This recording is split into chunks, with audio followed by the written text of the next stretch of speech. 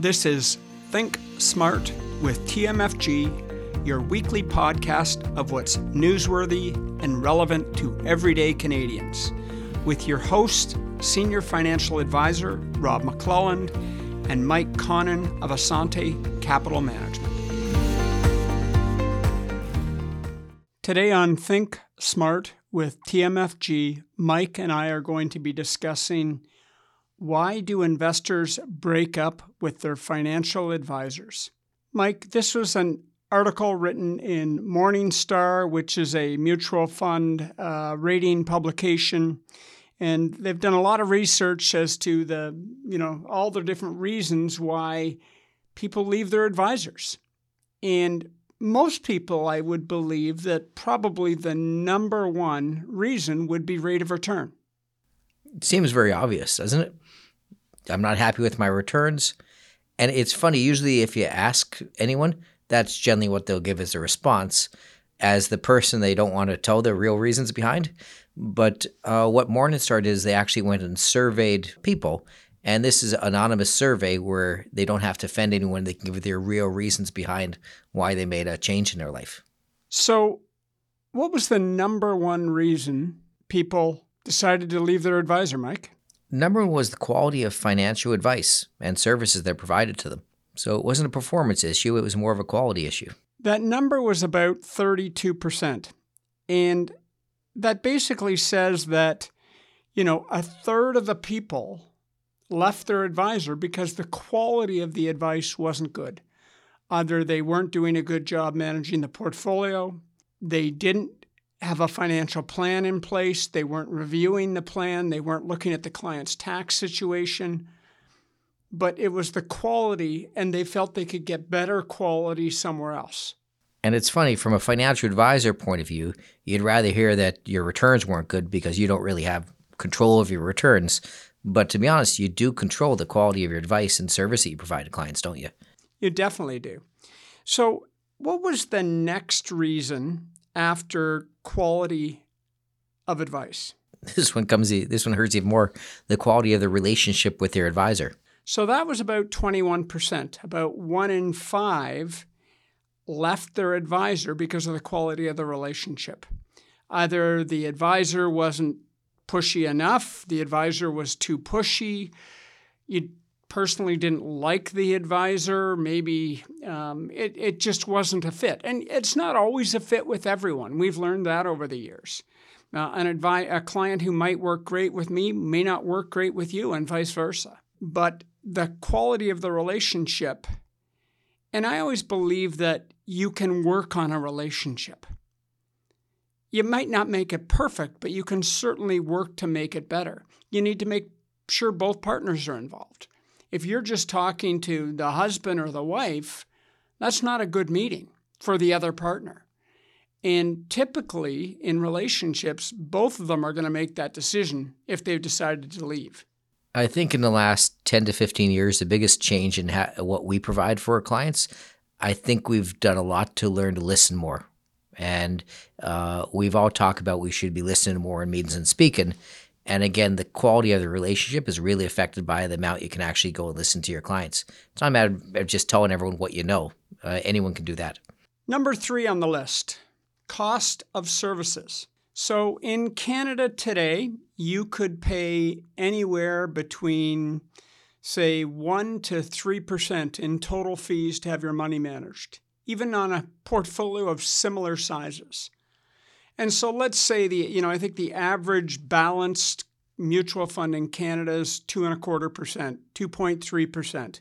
And I look at that data every year and it doesn't deviate much. But sometimes you can be in a portfolio where it's 3%, other times it's 1.5%.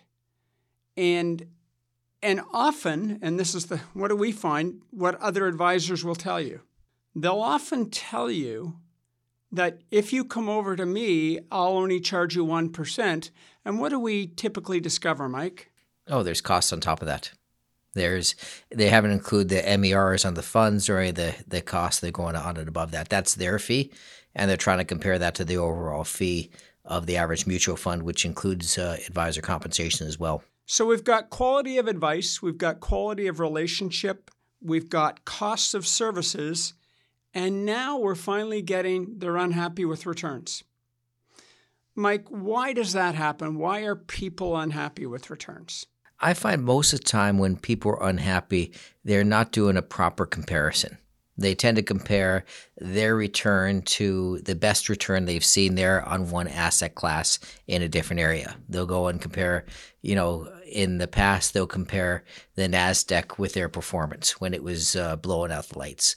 More recently, they might compare the TSX to their performance.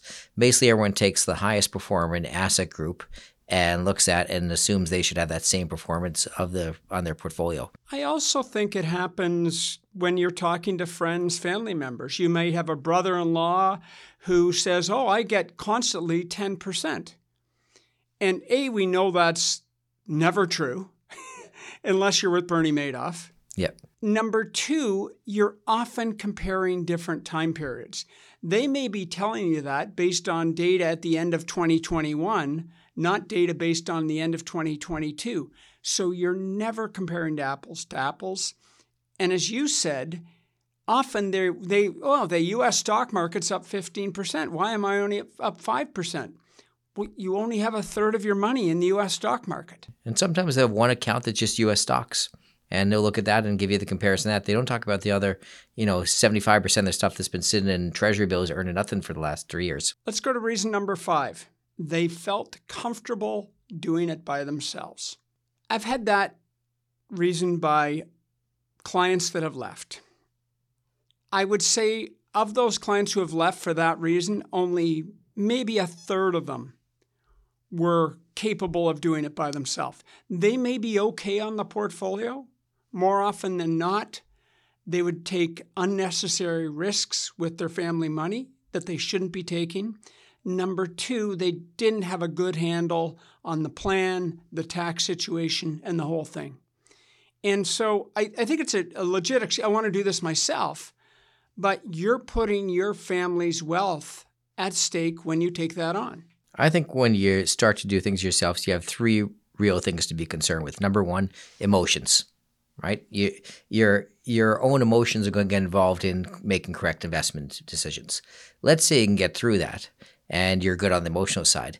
The next is keeping up to date on the information, the changes in tax law, everything that goes on. Every year a new budget comes out. They have new, this year we have the home savings accounts and things like that. So every year there's new investments, new things you have to do to structure your portfolio to take advantage of that. And the third thing is access to the right products, right? We use a product that isn't available to the public.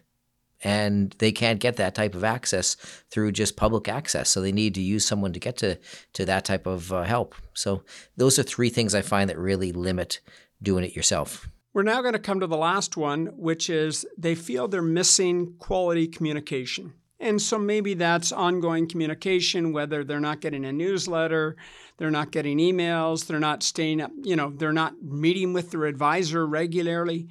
So when we put all these together, there's lots of reasons why someone may look to change advisors, hoping that the grass is going to be greener on the other side.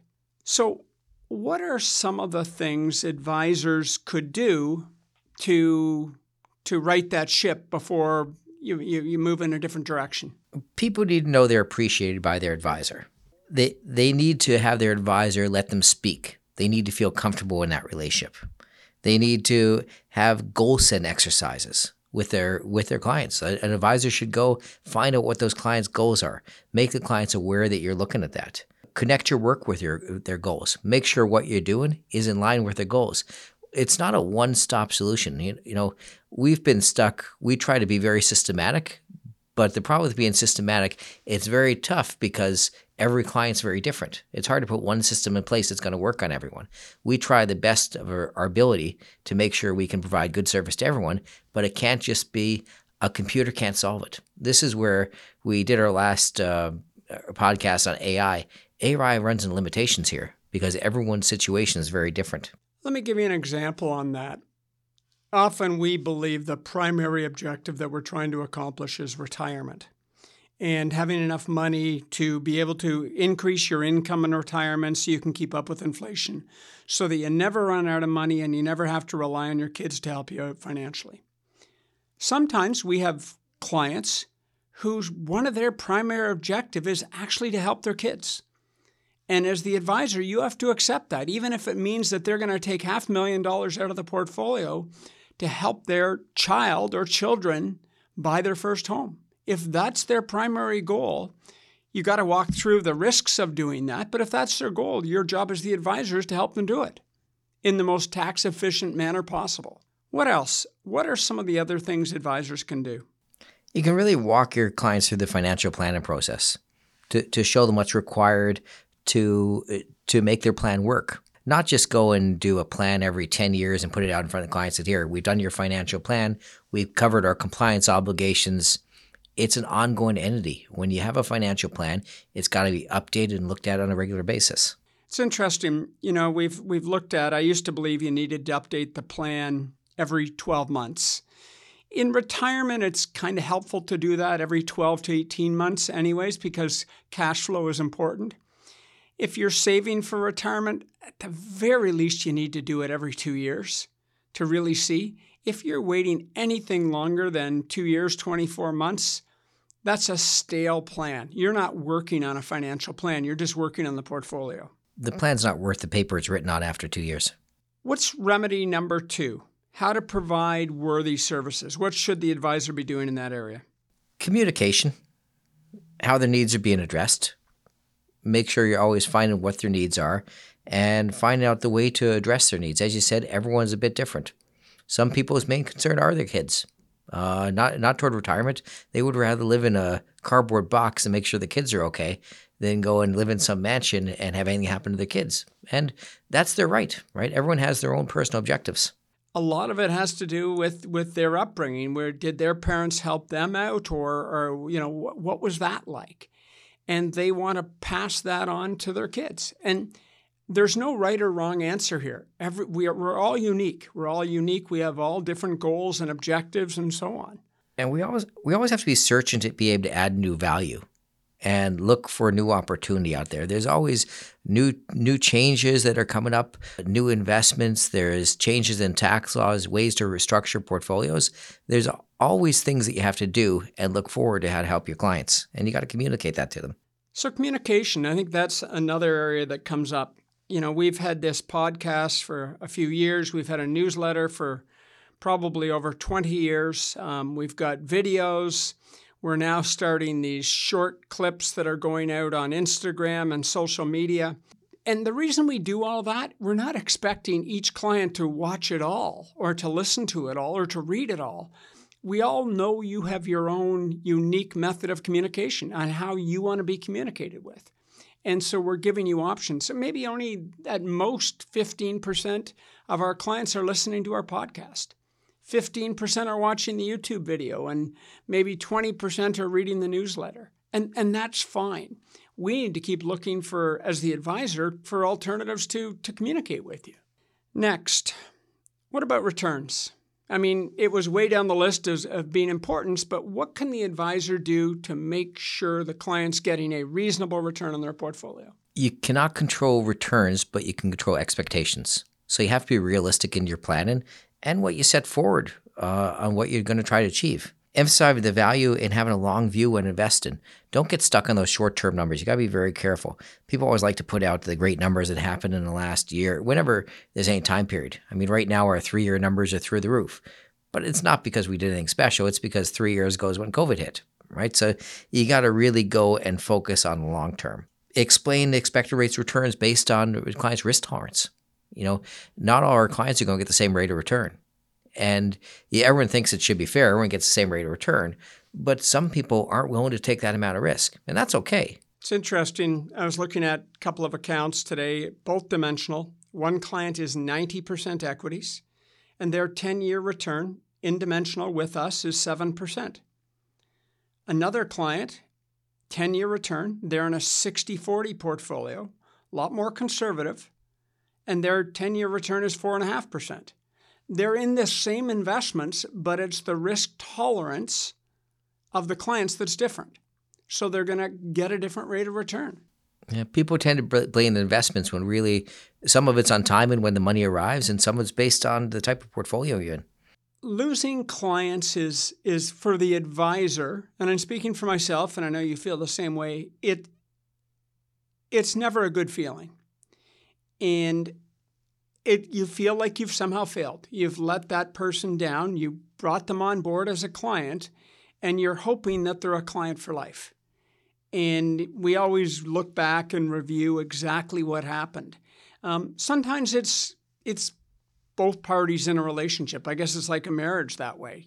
Sometimes it's not what he did or what she did. It's both parties didn't deliver what they were both supposed to do.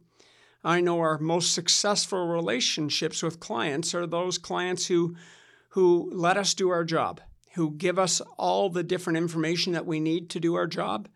And typically those relationships last the longest. Well, it's nice to see this because over time we've had one of the lower transfer out rates in the investment industry. I always find when I look at the numbers, we've been extremely low.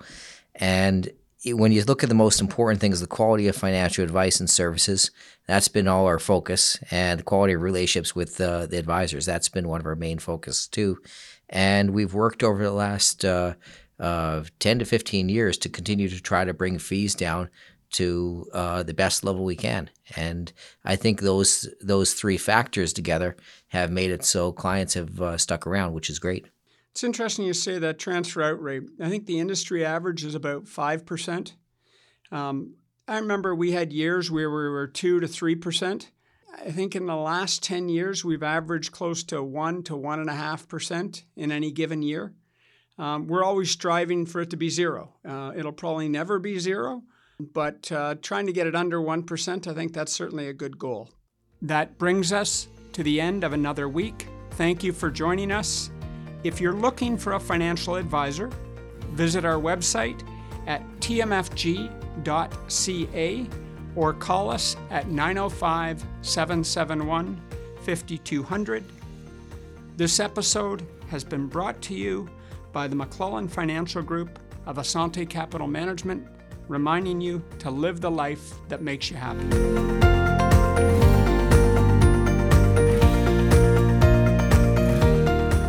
You've been listening to the McClellan Financial Group of Assante Capital Management Limited. Assante Capital Management Limited is a member of the Canadian Investor Protection Fund and the Investment Industry Regulatory Organization of Canada. Insurance products and services are provided through Assante Estate and Insurance Services Incorporated. This material is provided for general information and is subject to change without notice. Every effort has been made to compile this material from reliable sources. However, no warranty can be made as to its accuracy or completeness.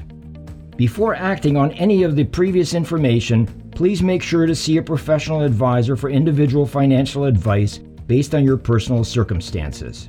The opinions expressed are those of the authors and not necessarily those of Assante Capital Management Limited.